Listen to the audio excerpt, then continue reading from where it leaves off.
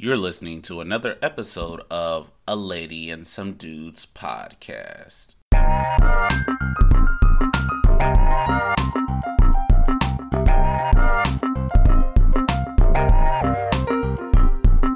Thank you for joining us for another episode of A Lady and Some Dude podcast. Today we start off with a grateful moment. Hey y'all, Dion here. And one thing that I am thankful for this week is I am thankful that all of my co-hosts are here on the line and alive. And I say that not tongue in cheek, but you have to recognize the climate that we are in, a lot of the social issues that we are dealing with. And you know, the Black man essentially is becoming an endangered species. And so the fact that I get to talk and interact with my guys is what I'm grateful for today. Hey, y'all, this is Evan. To Dion's point, I'm thankful to be alive, thankful that knowing my family's been seriously affected. But I'm also thankful that this week, my church took steps towards getting into a semblance of normalcy. We had a drive-up church service, and so I'm thankful we get that accomplished, and hopefully we can do more going forward, particularly in our community as these issues are mounting in Charlotte. What's up, everybody? It's Kel here. I definitely am torn. I was torn even about having a grateful moment this week because of the climate of our country. But I'm thankful for, if I can say what I'm thankful for, it would be definitely for a podcast like this. I had to echo what Dion was saying. It's important to have spaces where you can, take your mind off of things that's going around, and it's healthy to kind of distract yourself with some things that's pleasurable for yourself. So I'm thankful for podcasts, and I'm thankful for this team, and I'm thankful for everybody that's listening as well. Well, this is Phil. I'm really thankful you stole my thunder for this team, for taking this venture with me and the opportunity to do this. And I'm thankful for the many people we have gone to meet and have met. And also I'm thankful for my family who keeps me in the straight and narrow, which is my church family and my immediate family and those around me. So I'm thankful for that. Today, we're joined by a special guest, Johnny Willis. He is known as the driver for Scottie Pippen and also have an interesting background career. So we thank you for joining us on this show. And we're going to start off with the first question. Johnny, tell us a little bit about yourself. Born and raised in Chicago. Attended Shiloh Academy. I attend Shiloh Church. Went to Oakwood. Stayed down there for 4 years. I have a degree in elementary education. I never used it. And I have 2 daughters and 2 grandkids. Divorced. I'm a divorced father of 2. Okay, Johnny. Tell us what it was like being the driver for Scottie Pippen. I started out, Scottie got here in 1987. I started out as his part-time driver. In 1989, the gentleman before me, he abruptly quit. So that was, Scottie was my primary assignment. He was, it started off, he was pretty cool to work for. And I could see his attitude and demeanor changing after a while. After about a year and a half with him, his attitude, it got worse. It wasn't towards me. It was stuff that was happening within the Bulls organization. And he just became, I think he became mean after that. That's what I'll say. He became kind of mean after that. I don't know if it had something to do with his contract, which he was told not to sign. A lot of people don't realize about his contract. Mm-hmm. He got a lot of his money on the front end. And he was told that if you get your money on the front end, when the contract is about to end, it's going to look like you're not getting paid anything.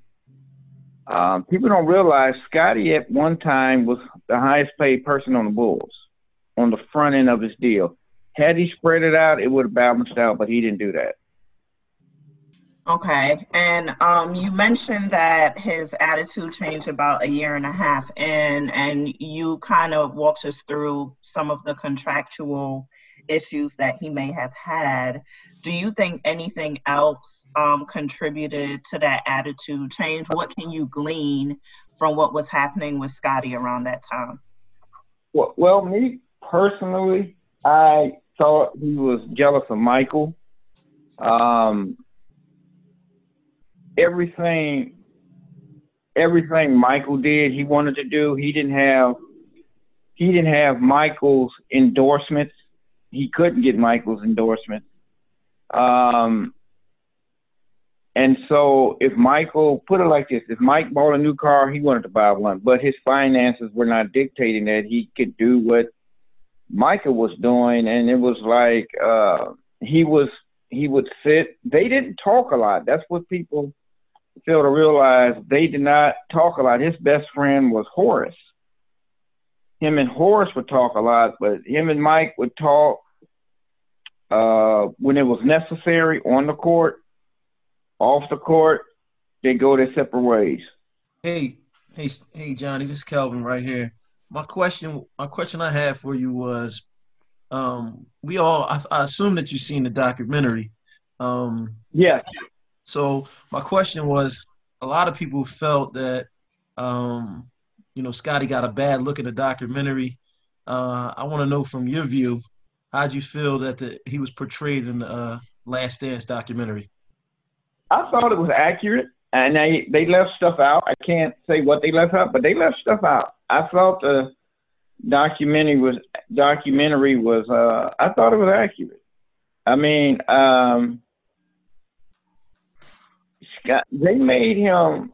By me watching it, I'm surprised. I'm be honest with you. I'm surprised that documentary ever came out. I remember when they were shooting it. I didn't think that would ever come to light, but it was accurate. Scottie was late for practice a lot. I mean, we have a pickup time for him. He'd probably call and say, "Hey, I'll go there myself." So we wouldn't go get him, and find out later he was 15, 20 minutes late for practice. The thing about Michael is best player in the world, but he was always 30 minutes ahead of time for practice. And he saw some of the guys, they started coming in there when he yelled at them.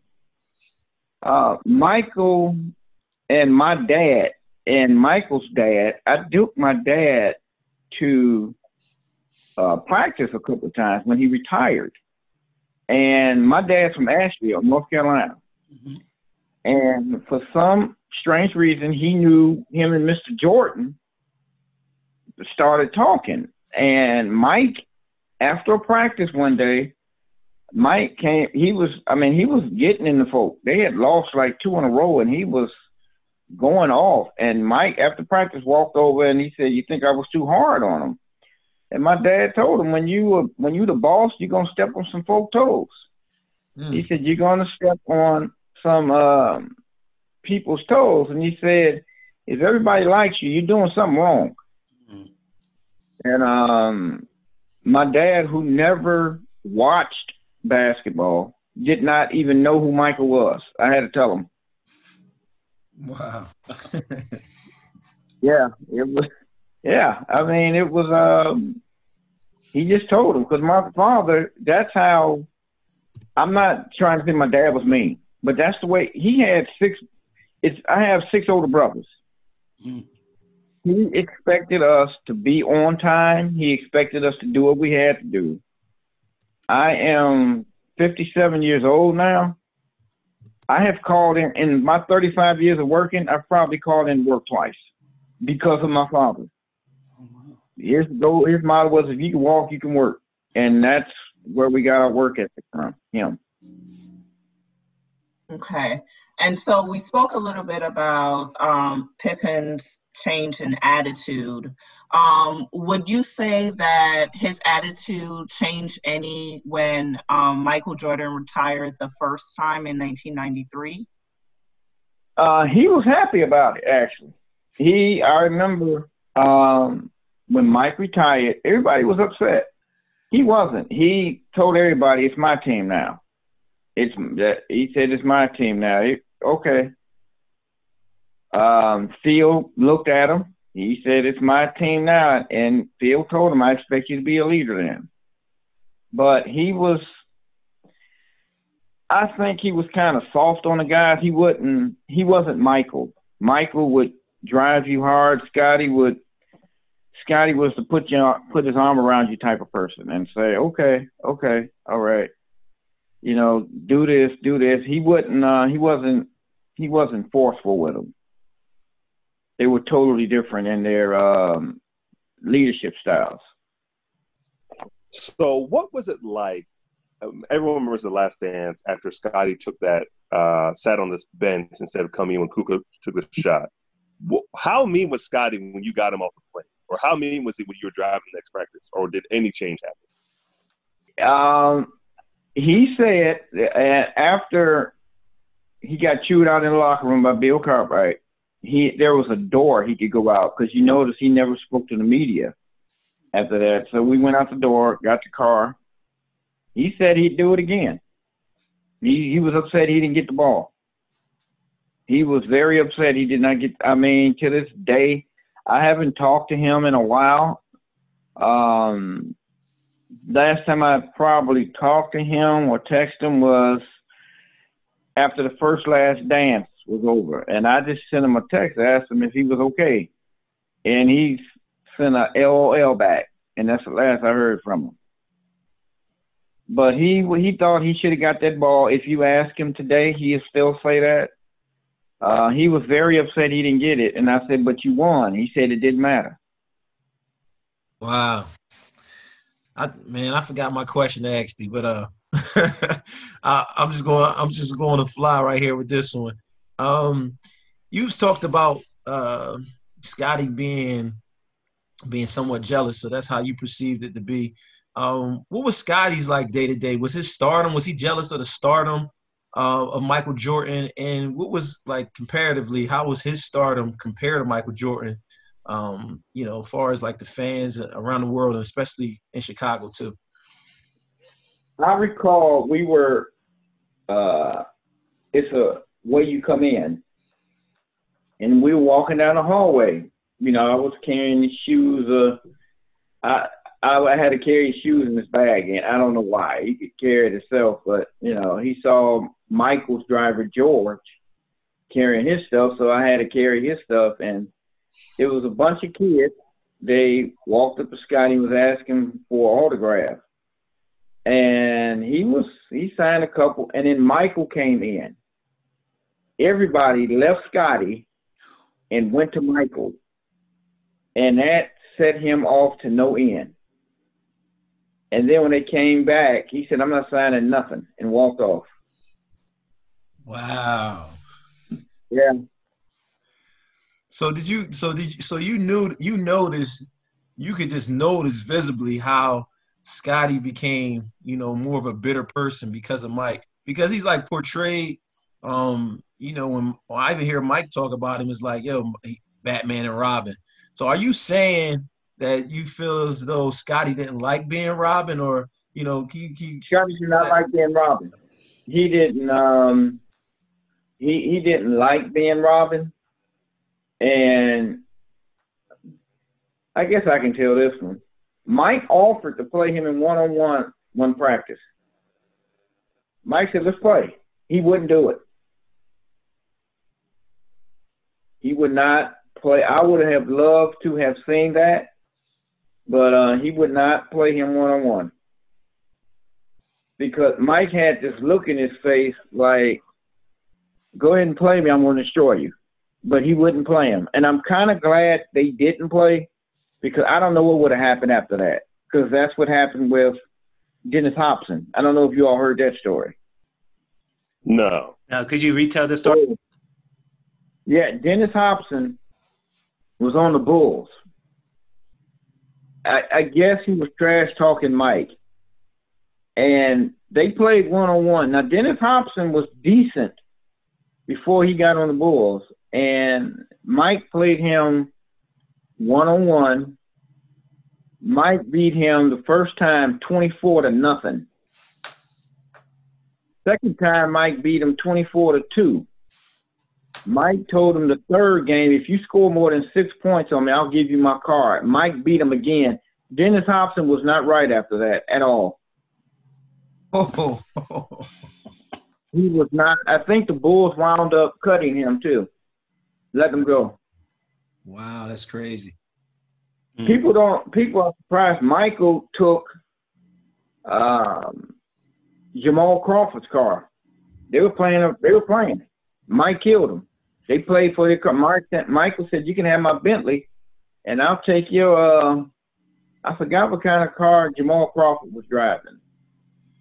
And Michael beat him and told him, "I hope somebody can give you a ride home," and took his car. Yeah. Yeah. So it seems like the moral of the story is Michael is Michael and no one is better than him, no matter what people feel internally. No. And I heard LeBron say last week that his game, he would have loved to play with Mike. His game would have been perfect for Mike. Mike would have never played with LeBron. Never. Why is that? Mike would have wanted to kill him. People don't realize Clyde Drexler was the LeBron back in Michael's day. Clyde had a nice skill set, but you see what Mike did to him. Remind people what he did to him. Just for some of those don't know. The playoff game, he told Magic the night before that he was going to kill him. Mike was sitting in the locker room before that Portland game, the first game. And he's sitting there and he's looking. And all he said was, "I feel sorry for Clyde tonight." That's all he said. "I feel sorry for Clyde." And because somebody had told him that Clyde was close to him in playing, and Mike did not like that at all. He did not like that at all. So he said, "I'll show him." He couldn't stand Dan Marley. He couldn't stand Clyde Drexler. Only person I think Mike was scared of, and you all probably are too young to remember this guy, Alvin Robertson. Yeah, I don't remember Allen Robinson. I don't. Alvin Robinson went to the University of Arkansas. Mm-hmm. He was a taller Patrick Beverly. Oh, wow. Okay. Oh, wow. If you got 20 points on Alvin, you were bruised up at the end of the game. That's when they could play physical. That's the only person Michael did not talk trash to. That's the only person I've seen him not talk trash to. Alvin was crazy. I just wanted to follow up on something you mentioned earlier in the interview. You mentioned that Scottie was pretty much happy when Mike retired and said, "This is my team now," right? Yeah. How did Scottie deal with the fact that it was his team, but he wasn't able to bring a chip home in that 2-year period? When they started focusing on him, he didn't like it. The thing is, I think if they had won, I don't think Michael would have came back. But Mike made Judd Bushler, I talked to him probably about a month ago. He said, "Michael made us all millionaires." Because they all got big contracts because of Michael. Right. I don't think he liked it. And the other time I saw him real upset was when, I'm not a Knicks fan, but when Hugh Hollins made that call. When Hugh Hollins made that call on that three-pointer, and he said that I think it was Allen Houston that was shooting it. And they called the foul. And Scottie went off. And I remember Hugh Hollins died. He died about 5-6 years ago. Scottie said good. He's still upset about that call. You think Michael held grudges? Scottie held grudges. Wow. Yeah, that's evidence between him and Charles Barkley, and we could see that Scottie's more vocal with his. If you notice, everybody that Michael was friends with in the league, Scottie did not like them. Ewing, Barkley, Oakley. Scottie didn't like them. Simply because, and I think Michael could have offered at times, hey, Scottie, we going out to grab a meal. You want to go? You tell Michael no once that he's not going to ask you again. Do you think that when you look at Scottie Pippen's game, how his game evolved, do you think he would have been the player that he was without Michael Jordan being on his team? Oh, man. Well, you saw that when Mike left for a couple of years. I don't think so. I think he would have been good, but I don't think he would have been the player he was because a lot of attention was focused on Michael. Even though Scottie could do stuff Michael couldn't do. Scottie could go left and dunk on you. Mike, if you look at that, Mike might have did that twice in his career. Scottie could go left or right. Mike did not go left real well. And Mike could get to his spot quicker because he was quick. But Scottie could get there. He had a long stride. He had long arms. I always thought that he was a better defender than Mike. If you notice that when they played the Lakers the first time, I actually thought Scottie should have got MVP for that championship series. So did he. Magic was eating Michael up. And Scottie said, "I'll get him." And that's the first time I heard Michael say, "Okay." And that's when the series turned. When Scottie picked up Magic, that's when the series turned. Michael actually could not guard. He had trouble guarding folk in that series because if you remember, they switched Michael off on James Worthy. Worthy was killing him. The field was trying to figure out who could Michael guard because Magic was beating him. Worthy was beating him. And I guess they kind of made some defensive switches, but I actually believe Scottie should have got, if not MVP, co-MVP in that series. So I want to ask a question. Do you think the bitterness came from, not bitterness, but the recognition, he didn't get enough recognition as he was a cog to the team? Yeah, Horace was the same way, though. They both thought that you're not on Michael's level, but they thought they were. I mean, I've played on teams, and it's not at their level, but I played on a team with this guy named Eddie Turner. Evan knows him, and I knew my role, and I loved when I was out there on the court with Eddie. They gonna focus on Eddie. You can leave me open all day, and I loved it. Go ahead. Scottie wanted the double teams. I've never heard anybody wanted to be double teamed in my life. But that's what he wanted. He wanted to show that I can be the double team. Now, you notice when Scottie left the Bulls, he went to Houston. He did nothing. Scottie lasted in Houston maybe a year or two. They didn't do nothing in Portland. So that goes to show you Scottie needed Michael, even though he would never admit it. So changing gears a little bit, when Scottie and MJ went to the Dream Team, how does Scottie feel about playing on the Dream Team? And how does Scottie feel about Isaiah Thomas? Scottie to this day, and I think the Isaiah Thomas thing has gone too far, to be honest with you. Isaiah has his issues, but you got to understand that the time it was, Isaiah did not like Mike because Mike came here, and this was Isaiah's town before Mike came. I think what ticked Isaiah off, and it seems minor, Isaiah's nephew would walk around with a Michael Jordan jersey on. And that set Isaiah off to no end.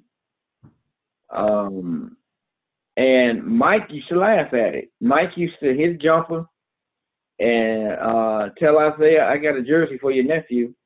Mike saw stuff he didn't think he saw. And he would use that as fuel. And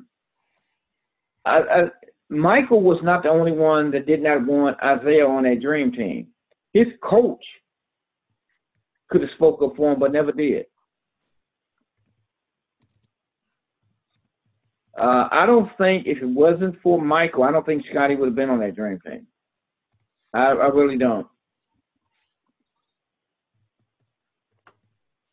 Wow. Even when it was the dream team, you very see, they show clips of the guys. Karl Malone was not well liked either. So you rarely see a clip of Scottie and Karl Malone when they show the dream team. Nobody talked to him. Everybody had their groups. Mike was friends with Patrick and Chuck Daly. They went golfing all the time. Barkley had his friends. Larry and Magic hung out. But you never see Scottie hanging out with anybody. You never saw him. He was dealing with some personal issues at that time also, but you never saw him hanging out with anybody. Right now, I'm surprised he's on ESPN because that was not him. He would, that was not his thing. He did not like talking to the media because he always thought they were going to ask him something personal. So he would slip out. But when he saw the media around Michael's locker, he would get upset. How come they ain't come talking to me? Dude, you said you didn't want to talk to him. He didn't like Ahmad Rashad because Ahmad Rashad and Michael were tight. He would have been a better player, I think, if he didn't have any jealousy or animosity. That's just what I think. You can't play with if you're playing organized sports or any organized sport, you can't, or team sport, you can't have animosity toward one of your teammates. It's going to throw you off. That's worse than getting double teamed, if you ask me. Wow. Oh, wow. So, Mr. Willis, we want to thank you so much, and definitely we'll bring you back on the show. And we thank you for your time. Is there anything else you would like the people to know before? Yeah, I watch you all on Sundays, actually. Love your show. Have you back on anytime you want to. Dion, looking forward to arguing with you sometime this week, though. You already know. Thank you, Johnny. We appreciate you and you. All right. You guys take care. Take care. Have a good one. All right. Have a good one. All right. See you, Johnny. Bye. Here at Some Lady and Some Dude podcast, we're entering the courtroom session. Today, Evan will utilize the evidence that came out stating that he did and is the cause of Isaiah being left off the Dream Team. Dion will present evidence that Michael Jordan is not the reason Isaiah was left off the Dream Team. And Calvin will give his perspective. Court in session. So here's my thing. As it relates to Michael Jordan and whether or not he is responsible or shares, I'll more so say not responsible, but shares in responsibility of Isaiah Thomas not being on the team. I would say most definitely he shares in responsibility because he did not want to play with Isaiah Thomas. And if you're building a team and you're trying to build the best team ever assembled, you're going to need the best player who's going to play. And so Michael Jordan, being the best player on the planet, who you know has a difficult relationship with Isaiah Thomas, who you know doesn't want to play with him. If you know he doesn't want him on the team, of course, the team, the people around him, and the people building a team are going to do what they can to keep him off the team. And so is Michael Jordan solely responsible? No. Does he share in the responsibility? Yes. And that's my case.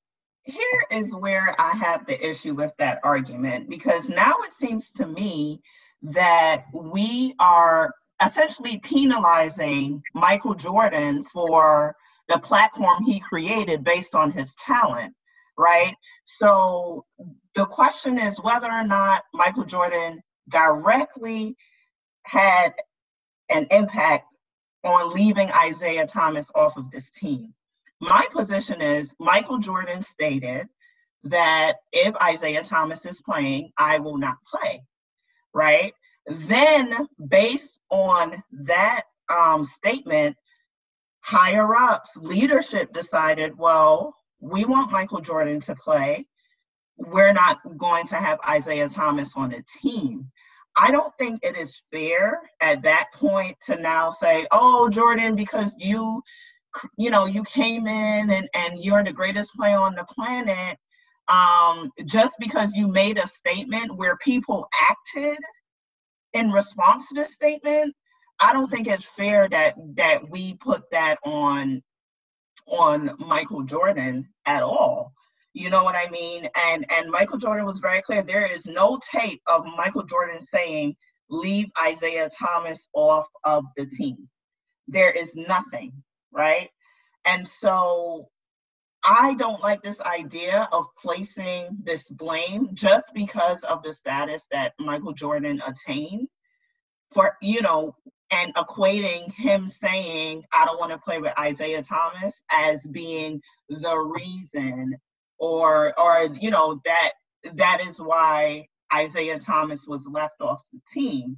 And I want to read like a direct quote from The Last Dance, because I feel like a lot of people were like, oh, there's this tape that says he doesn't want to play with Isaiah Thomas, and he directly contradicts what he said in The Last Dance. So let me read the exact quote from The Last Dance. And it says, and I quote, I respect Isaiah Thomas's talent. To me, the best point guard of all time is Magic Johnson, and right behind him is Isaiah Thomas. No matter how much I hate him, I respect his game. Now, it was insinuated that I was asking for Thomas to be left off the team, but I never threw his name in there, end quote. And from all the evidence presented, Michael Jordan did not lie. I just don't understand, why we are so caught up in, oh my gosh, he lied on the documentary. Show me the lie. Show me where there were inconsistencies in a prior statement and any statement that he made on The Last Dance. There is none. Yeah, first of all, I don't argue with lawyers. I think lawyers should argue with lawyers. So I'm not going to argue with Dion ever. I'm just going to point out a couple things. Evan point, I understand it completely, but I wouldn't argue with that point from where he came from. Evan stated that because Michael Jordan was the best player, it caused them to force Isaiah's hand not being on the team, or force the leadership's hand to not have Isaiah playing. What I would say is a better argument would not be him being the best player, because that didn't matter.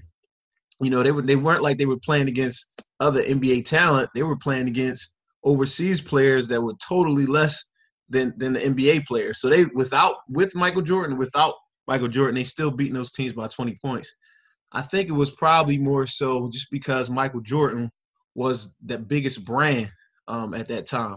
So Michael Jordan, like Dion said, he never said he never told Rod Thorne directly that if Isaiah, he said he might have insinuated it, or they thought he insinuated it, but he never said it directly. And there's no proof of that. So we got to take him at his word for now. But, I think if I'm leadership, I got to call Michael Jordan's bluff. I should never let a player dictate what I'm going to do as an organization, especially the USA Dream Team. So if anything, it was up to them whether or not they was going to call Michael Jordan's bluff to say, he's going to play. He's just talking. We'll see what he does at the end of the day. For all intents and purposes, Chuck Daly was the coach. So, if Chuck Daly doesn't want his player on the team, he should have more say than Michael Jordan does at that time anyway. So, I just think at the end of the day, Michael Jordan, what he said was a true statement. But I think it was just, if we're going to blame somebody, we should blame USA Basketball for not having Isaiah on the team. I don't think it was up to Michael Jordan. I know it wasn't up to Michael Jordan. And I think people would just want to find another way to knock down that GOAT status of Mike. And they trying hard right now. It looked like they're doing a little bit too much. They reaching. And I agree with you, Kelvin. And I want to point out something that I think you highlighted. This idea that Michael Jordan was on this level where he circumvents freedom of choice, that sounds so crazy to me. Like, you're telling me, and I don't care, we all know who Michael Jordan was, and we all know what he represented, and he was the best ever, but you mean to tell me that grown professional men couldn't make their own decision? As to whether or not they would go forward with or without him? I agree. Call him on his bluff. Stop trying to place the blame. I'm all for accountability. Take accountability for the decisions that you made. And that was a decision that they made. What I would say is this. All you guys are saying is great. It makes sense from a standpoint, but it's not real life. In real life, the most essential people get priority treatment. And we all know that. If an NBA player is a feature player on the roster, it becomes a problem if the organization chooses a coach that the player doesn't want. If you want to build a dynasty, if you want to win, you compromise to get the best. And as was pointed out in a previous discussion that Kelvin made, having Isaiah Thomas on the team or not having him on the team is going to affect your ability to win or not. And so Isaiah Thomas was, at that point of his career, not an essential player. When you talk about an essential player to build a dream team, you need Michael Jordan. You need to keep him satisfied. You need to keep him happy. He is the best player. And so I'm not saying that the other people don't share the responsibility in Isaiah Thomas being left off. I'm saying, and the quote said from the clip, Rod Thorne, this is Michael Jordan speaking, Rod Thorne called me. I said, Rod, I won't play if Isaiah Thomas is on the team. He assured me, he said, you know what? Coach Daly doesn't want Isaiah, so Isaiah is not going to be on the team, part of the team. So granted, I think Rod tries to shuck some responsibility and say, well, Daly doesn't want him on the team either. But I thought it was interesting in our interview, what our interviewer said is Chuck Daly didn't speak up for him. Not that Chuck Daly said, no, he's not going to be on the team. And so it seems like there was a mixing of words. Now, that's two different statements, right? And I'm sure our lawyer will pick that apart. Well, that's not what Jordan said. And so obviously, I don't know if we have a witness testimony, a clear indictment to say Michael Jordan holds exclusive responsibility for him not being on the team. But I think it's clear that he shares a responsibility for Isaiah Thomas being left off the team. And to be fair, I'm sure Isaiah Thomas plays a part in Isaiah Thomas not being on that team. Absolutely, because I think this negates, and it goes back to what Kelvin says, we are just at this point trying to blame the best player. Because if you go back and look at interviews with the other players on the Dream Team, nobody wanted Isaiah Thomas on there. Magic hated him. Barkley didn't care for him. Scottie Pippen couldn't stand him. So now you got to look at it in a greater context. If Isaiah Thomas was selected, it would have been Isaiah Thomas and 4 random dudes that actually wanted to play with him. And so that's why for me, like this cannot be put on Jordan's shoulders, man. Like there was so much at play behind the scenes that I don't think is fair. And I'm going by just a strict interpretation of words, because that's what lawyers do, based on the words that Jordan said and putting them in their proper context. There was at no time where there was an inconsistency in his now statement in The Last Dance and in his previous statement. And quite frankly, all of the statements can be reconciled to show one big ultimate conclusion. It was Isaiah's fault. Period. I think we all will agree on that. I think the only reason Jordan's name comes up, just to be fair, I think the only reason Jordan's name comes up is because in the documentary it came up, and it seems that Jordan was like, "Well, I don't really, have anything to do with it at all." And so that's the only reason. I think we all agree Jordan is still the GOAT. I don't think this affects his resume. I mean, look, I don't care if you're the worst person on earth. You're the GOAT. If you're the GOAT, you're the GOAT. Right. So, yeah, but good argument. I hold my position. You hold yours. I guess we'll let the people decide their own opinions. Okay. So everyone, go on Instagram and vote who was right. Dion? Of course. So vote and let us know. So go to our Instagram, Our Lady and Some Dude, and please vote, and we'll let you know the results on the next episode. So let's transition. Damian Lillard, his comments about the reopening of the NBA. He stated that he doesn't want to come back unless they have something to play for. So Calvin, this is your realm. How you feel about Damian Lillard comments? You know what, Phil? Honestly, guys, I'm torn. But I can definitely say I understand. I didn't like some of the comments he made, but overall, just me looking at the first comment, he was saying, he want to come back and play for no reason. I can understand that. But the thing about it is, one is that if they were still under a regular season, if he was not in playoff contention, he still would have to play, or he still would be playing more than likely. But then I think he has a strong point as far as the predicament that we're in right now as a country, with the virus and everything like that. It's no reason if his team doesn't have a chance to compete and go into that play-in round for him to go out there and risk injury. Some of the things he stated was, people can get hurt trying to come back to a high-level competition with a break and a layoff like that. So he's worried about that. So, he of course he has some good points. And I think people, like he said later on, that they took his statements out of context or whatever.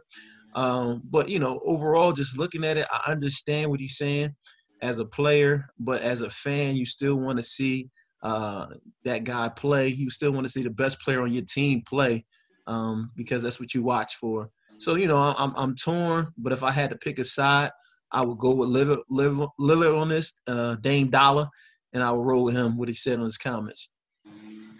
So, Evans, what are you thinking about this statement? And so, it's interesting.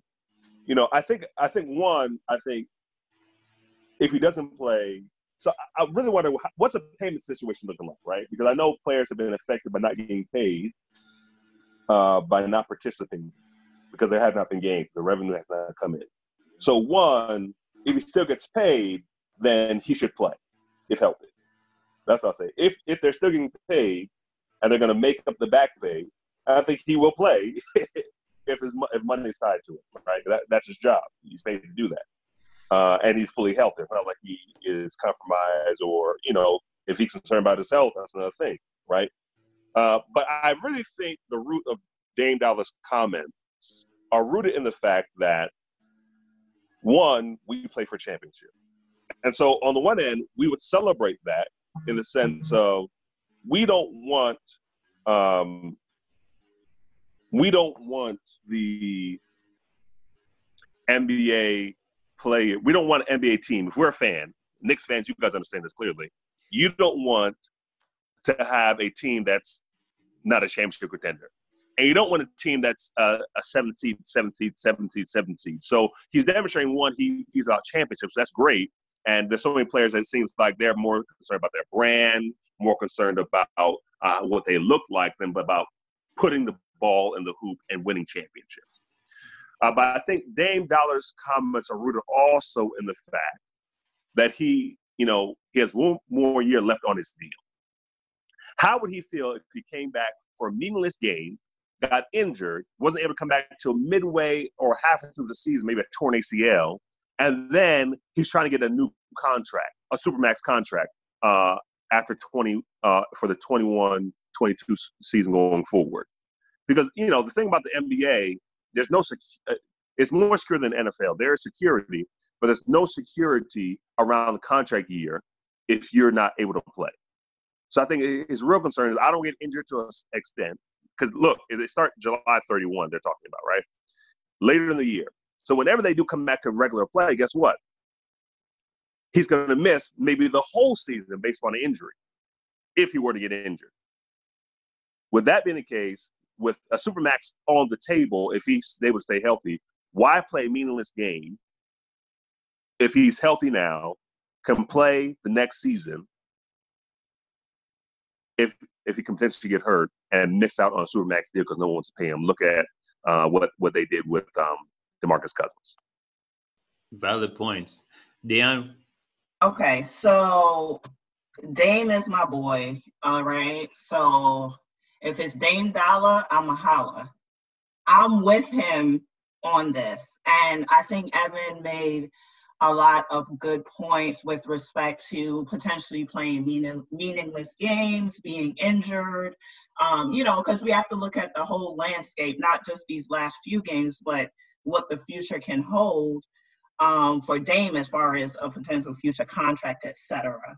But I'm looking at this more from a playoff perspective. So last week on the podcast, I mentioned that there are about 16 games left in the season if we were playing a traditional season, right? And so Portland has 16 games left to play. They are 3.5 games out from number 8 in the West, okay? So I don't know if that is registering for people, but with 16 games left and being 3.5 games out, I think they have a legitimate chance potentially to make the playoffs, right? What is interesting about that perspective is team number 10, which is the Pelicans, and the Kings, number 11, they are also 3.5 games out from number 8 on the West. And so I think it is patently unfair for teams to be this close potentially to making the playoffs, right? 16 games left. And you basically tell them, hey, come on at the end of the season and get a participation award. Your games mean nothing. You have no hope of making the playoffs, but because we have to meet the 70 or 75 game minimum, right, for TV revenue, come and just play the game. No, that's not why, unless, like Evan said, unless you're the Knicks, and that's my team, we're the only team that plays consistently for nothing at the end. But ultimately, the whole goal of a season is potentially to make the playoffs and ultimately to win the chip. I think what the NBA would do is essentially cut off a team's potential that can actually make the playoffs. And that just does not sit right with me. I think that's borderline offensive, right?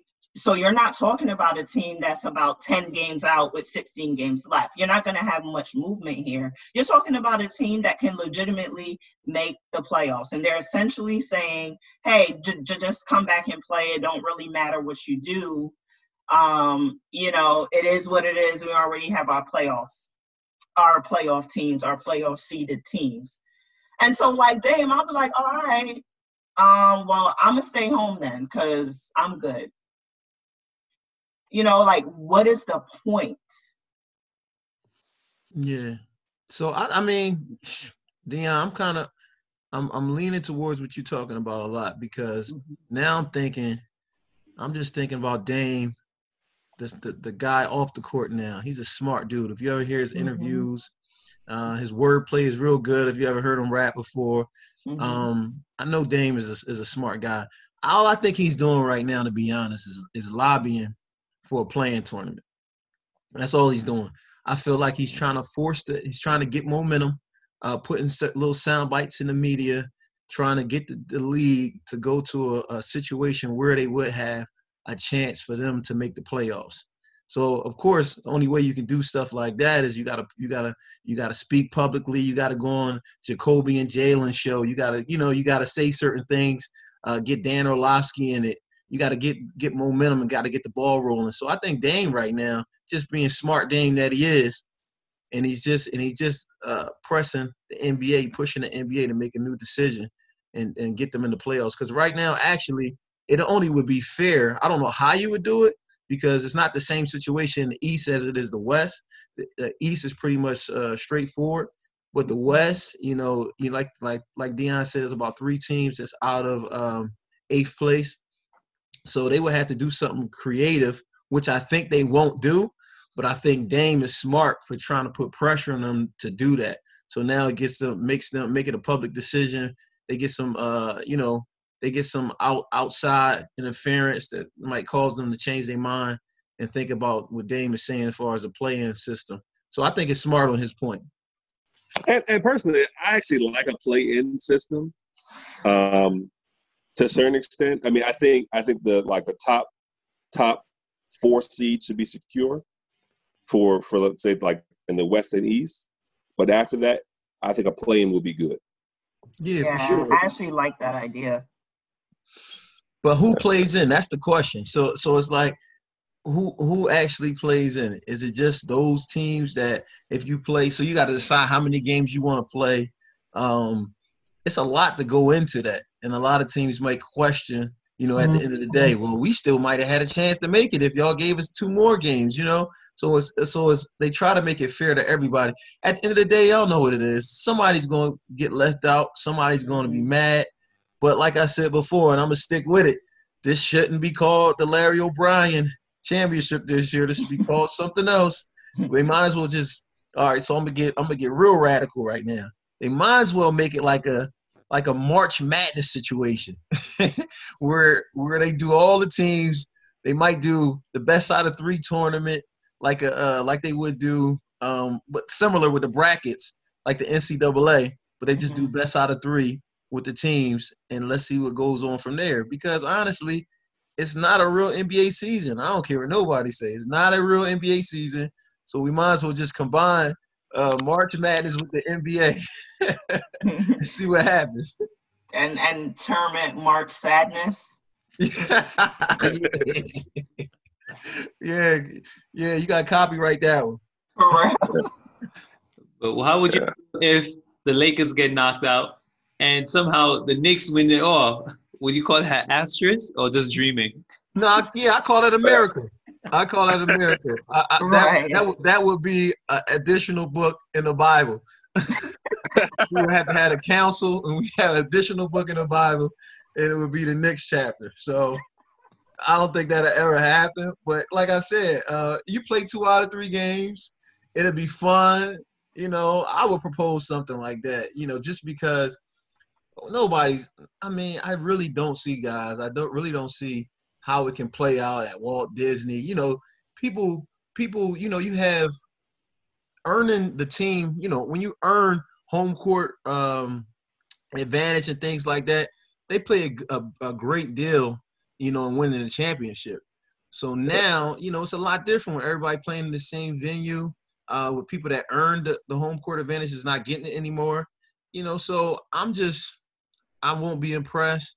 I won't be moved if they have, the season continue the way it is. And I just think they should make it look different because it is different. And, just that's just my opinion. I don't know how they're going to do it actually, but I would throw that out there and see how they would take that one. To be fair, though, check me on this. This basketball, any sport, is the great thing about March Madness is that any given team can make it. I think the difference is, right, as it relates to the NBA, in college basketball has stacked teams. College basketball has NBA rosters for starting fives. And then you have guys that are pretty much, they're low-tier Division I players. They have no NBA future. I think a tournament, and I wouldn't do best 2 out of 3. I would do 1. I think anybody can win because all it takes is right matchup and the best and have a hot streak. So, there are times when LeBron takes the night off. There are times when your best player doesn't have it. And a team like the Knicks or the team like the Pistons can pull off an upset. So, I'd be very interested to see a tournament like that. But I would do just 1 for 1. And maybe once you get to the Final Four, once you get to the Final Four, make it more of a series setup. So we know that the NBA is set to start July 31st, and this weekend they plan to give some information. June 1st, information on the setup. So we look forward to seeing what they plan to do, and all these ideas were really great. But I have one question: is D Hops the best wide receiver coming into 2020-2021 season? No. No. Maybe. And look, Evan, he's gonna play that role. I know, because that's my guy. I know how he thinks. So if you look at the numbers, it's a maybe, right? But when you look at the numbers with the eye test, and view it like that, you will look at different receivers in the league and say, listen, I think there are some receivers just as good as him or better. So for him to be a clear number 1 is a stretch for me, super stretch for me. I mean, me personally, I like Julio Jones over him. I would put him in the same tier as you would have a Mike Thomas, maybe Mike Evans, Odell Beckham. It's certain guys that belong in the same cluster. But for him to just speak definitively, like, look, I'm that guy, I'm number 1. He said, listen, Julio, my boy, but if I had Matt Ryan, I would have had the crazy numbers. He said, listen, Mike Thomas, I talked to him on online or whatever. He was like, if I had Drew Brees, then my numbers would be even crazier. And, so when you hear that type of stuff, it sounds good.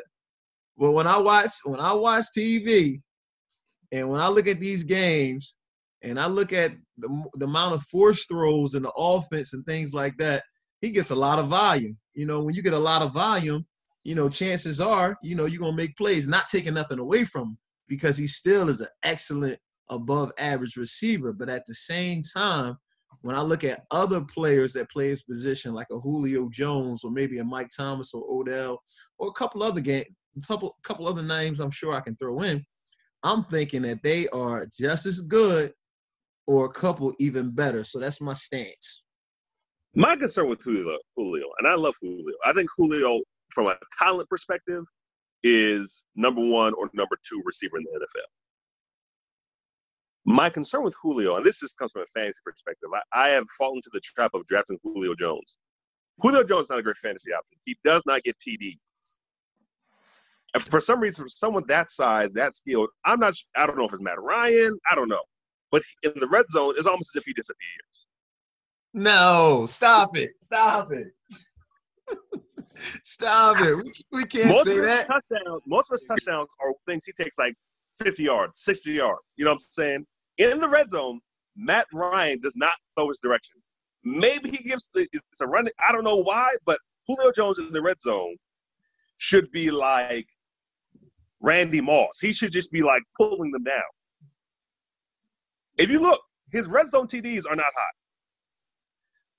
Right, and this is I'm gonna get Deon, you gotta chime in here, but I want to say to that, when I have the whole team, the whole secondary glued to me, you know what I'm saying? Like when you it's the same thing when I was looking at Megatron when he was with Detroit.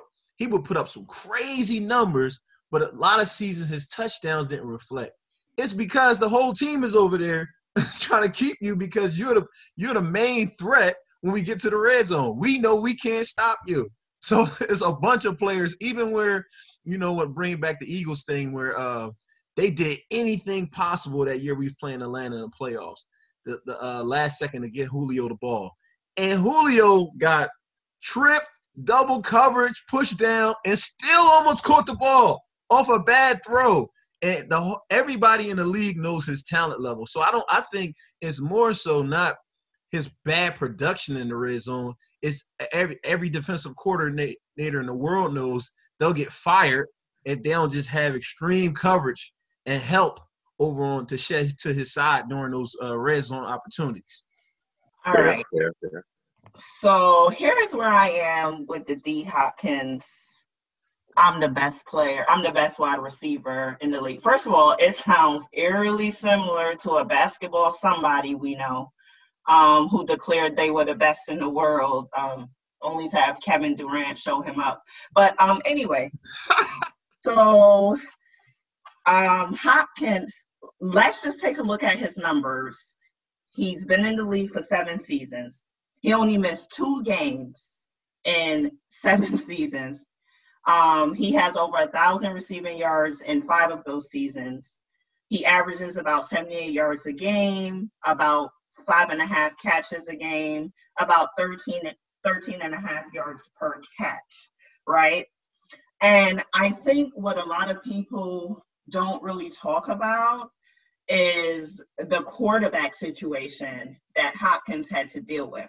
This guy literally was playing on a Texans team that was playing Russian roulette with a plethora of quarterbacks. I mean, you have Casey Keenum, Ryan Fitzpatrick, Ryan Mallett, Brandon Wheeler, Brock Osweiler, Lord help us, Tim Savage. It really wasn't until Deshaun Watson came along that he had a high-quality, Pro Bowl caliber, consistent quarterback. And so you can make the argument that Hopkins' talent is not a result of any system, right? Like he wasn't placed in a situation where he had, you know, one of the greatest quarterbacks of all time throwing to him, right? He kind of created his career and got his numbers based on his talent. And I don't think we can discount that, right? So with all that said, me bigging up Hopkins, here's why Michael Thomas is the best wide receiver in the league. So last season, I mean, I had the opportunity to watch Michael Thomas play a lot. But his numbers last year were like McDonald's numbers, okay? He had over 1,700 yards. He was averaging 107 yards a game, about 9 catches per game with 11 targets, right? Are you guys hearing that? He was averaging 9 catches per game with about 11 targets. We're talking about an 81% reception rate. That cannot be discounted. Only in NFL history, there were only 8 receivers that have had over 1,700 yards. And, you know, we're talking about the likes of Randy Moss, Jerry Rice, Terrell Owens, Michael Irvin, Julio Jones. I mean, you're talking about the greatest of all time, right? In the last 4 seasons, Michael Thomas has accumulated 5,512 yards in his first 4 seasons, more than all of the greats that I just mentioned: Jerry Rice, Randy Moss, Michael Irvin, Terrell Owens, Julio Jones, and DeAndre Hopkins. This guy, if you watch him play, he can beat you with finesse, or he can just be stronger than you. Like, there is no weakness to Michael Thomas's game at all. And so while I think Hopkins is amazing, and I feel like we do need to account for what he has dealt with in his quarterback situations, and we do need to account for the fact that Michael Thomas has Drew Brees, who is one of the greatest quarterbacks of all time, I just cannot give him the nod. Julio Jones is up there in the conversation too. In 2018, he led the league in receiving yards. I think that was the year where he didn't drop a pass. Julio Jones is like freakishly fast. Like, it is ridiculous, right? And since 2016, Julio Jones have had 5,900 yards, which is the most receiving yards of any of these people that we're talking about. So I think you can kind of take out whoever you want in that conversation. The nod for me is Michael Thomas. Hopkins is amazing, not taken away from his talent, but he is not the best. So what I want to say, I got to chime in on this one. Dion, we good. We really good. I don't want to let you slide on that Durant comment though. I guess we'll have to revisit that soon. I guess I'll leave it alone right now. But if we're gonna make equivalents, I'll say Julio is more of a LeBron James to me in the NFL.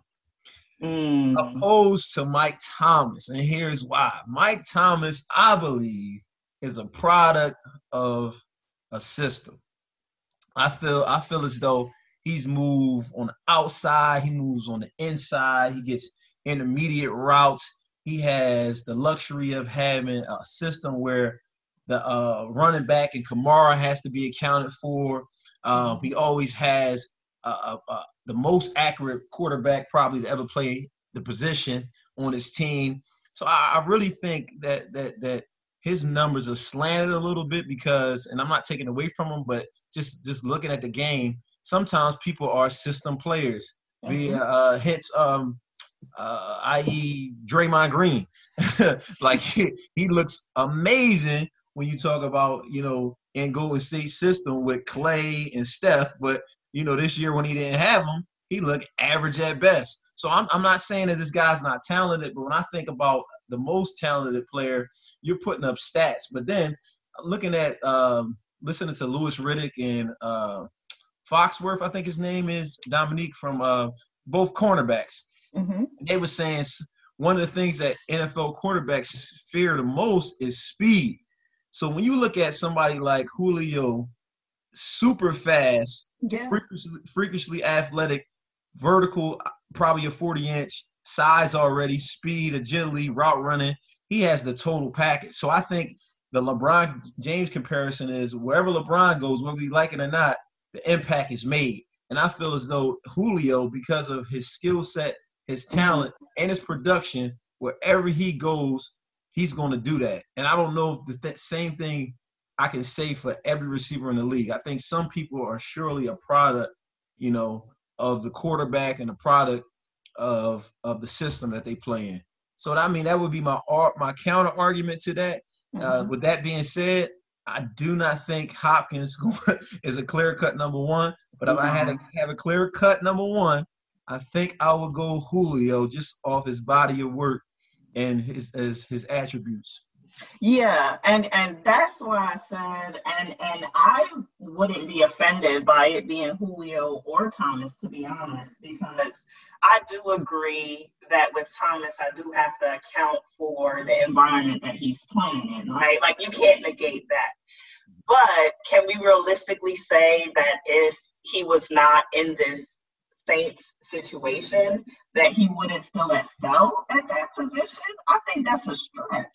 Yeah, I agree that it's a stretch, Dion, but what I'm saying is when I look at, like, Thomas is not that fast. You know what I'm saying? So he's not the fastest guy in the world. A lot of people fear him because he's a technician as far as his route running, and he's really, really strong.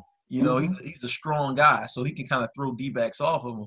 But when you look at Julio, to me, it's like it's no weakness you can point out. He has hands, he has strength, and he has speed. He got size. So I'm like, he's Thomas just with more speed. And I feel like since he has the total package, I would kind of nod to him. But you know, your argument is fair. I'm not discounting your argument. So I guess if I had to argue somebody with Julio, it might be Thomas. Ev, where you at? Evan, I think. Yeah. I'm thinking. Are we talking about production or talent? And that's the thing about it, Ev. So I think when you measure players, I feel as though you have to put both of them in the factor, because when you think about people have numbers. So when the numbers are pretty much around the same thing, you look at how are they producing? How are they producing? Like Dion brought up a great point. Hopkins is producing with average quarterbacks. But my counter would be for that, they're force-feeding him the ball because he's the only talent on that team. Like, there's no other notable talent on the Texans. You know what I'm saying? So they're force-feeding him the ball. So he's going to – the more volume he gets, then he's going to have some production to that. So I'm saying – but what I'm saying to you is I would say you have to factor in all of it when you get to they all having the same – like around the same roundabout stats. Yeah. I would say I think Julio, from a talent perspective and production perspective, is the best, followed close behind by Michael Thomas. But there's one name I want to add to the conversation, although he had a down year, would be Odell Beckham Jr. I think Odell Beckham Jr. could possibly be the best. I mean, think about it. Eli was an average quarterback for most of his career. I mean, not most of his career, but for most of Odell's career. I think from a talent perspective, Odell is just that dangerous. I mean, he can change the game in an instant. He has he's speedy. When I say like Deshaun Jackson, I'm not saying he's as fast as Deshaun Jackson, but he's speedy, game-breaking speed. He's elusive. He goes all up over the field. And so if I were building a team around a wide receiver, minus the mental issues he has, I will build up. Yeah, and you want to know what? I feel like that's a solid point. Like, let's not forget how Odell entered the NFL. I mean, he was breaking records in his first couple of seasons. He is beyond talented, and he has the potential. I agree. If he gets the therapy and counseling that he needs, I think in like the next 3 or 4 years, like he can really excel and be at the top of this list. So I think you have a solid point. I'm like this with y'all. So now I'm like, all right, so why is D-Hop producing at a high level no matter what quarterback it is? And your boy Hopkins, your boy Odell, I had him on fantasy. He was a no-show last year.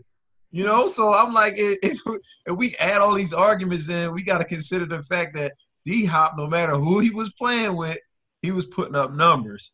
And my man Odell, man, he just was putting on cleats last year. He led the league in the best looking cleats. I'll give him that. But Calvin, you missed the point I just made. He needs therapy. So that's the X factor that no one is talking about. This dude legitimately needs counseling. So once he gets the counseling, I feel like we should readdress this in a couple of years. And two, the curse of Cleveland is so great. I mean, it almost broke LeBron. So. Oh man, we could talk all day, but I have to conclude this episode. I want to thank everyone for coming out and thank our guest Johnny Willis too for giving some insight on the Bulls and these topics. So please take the time, listen, share, and also for our next episode coming through. So we're finished with episode 4.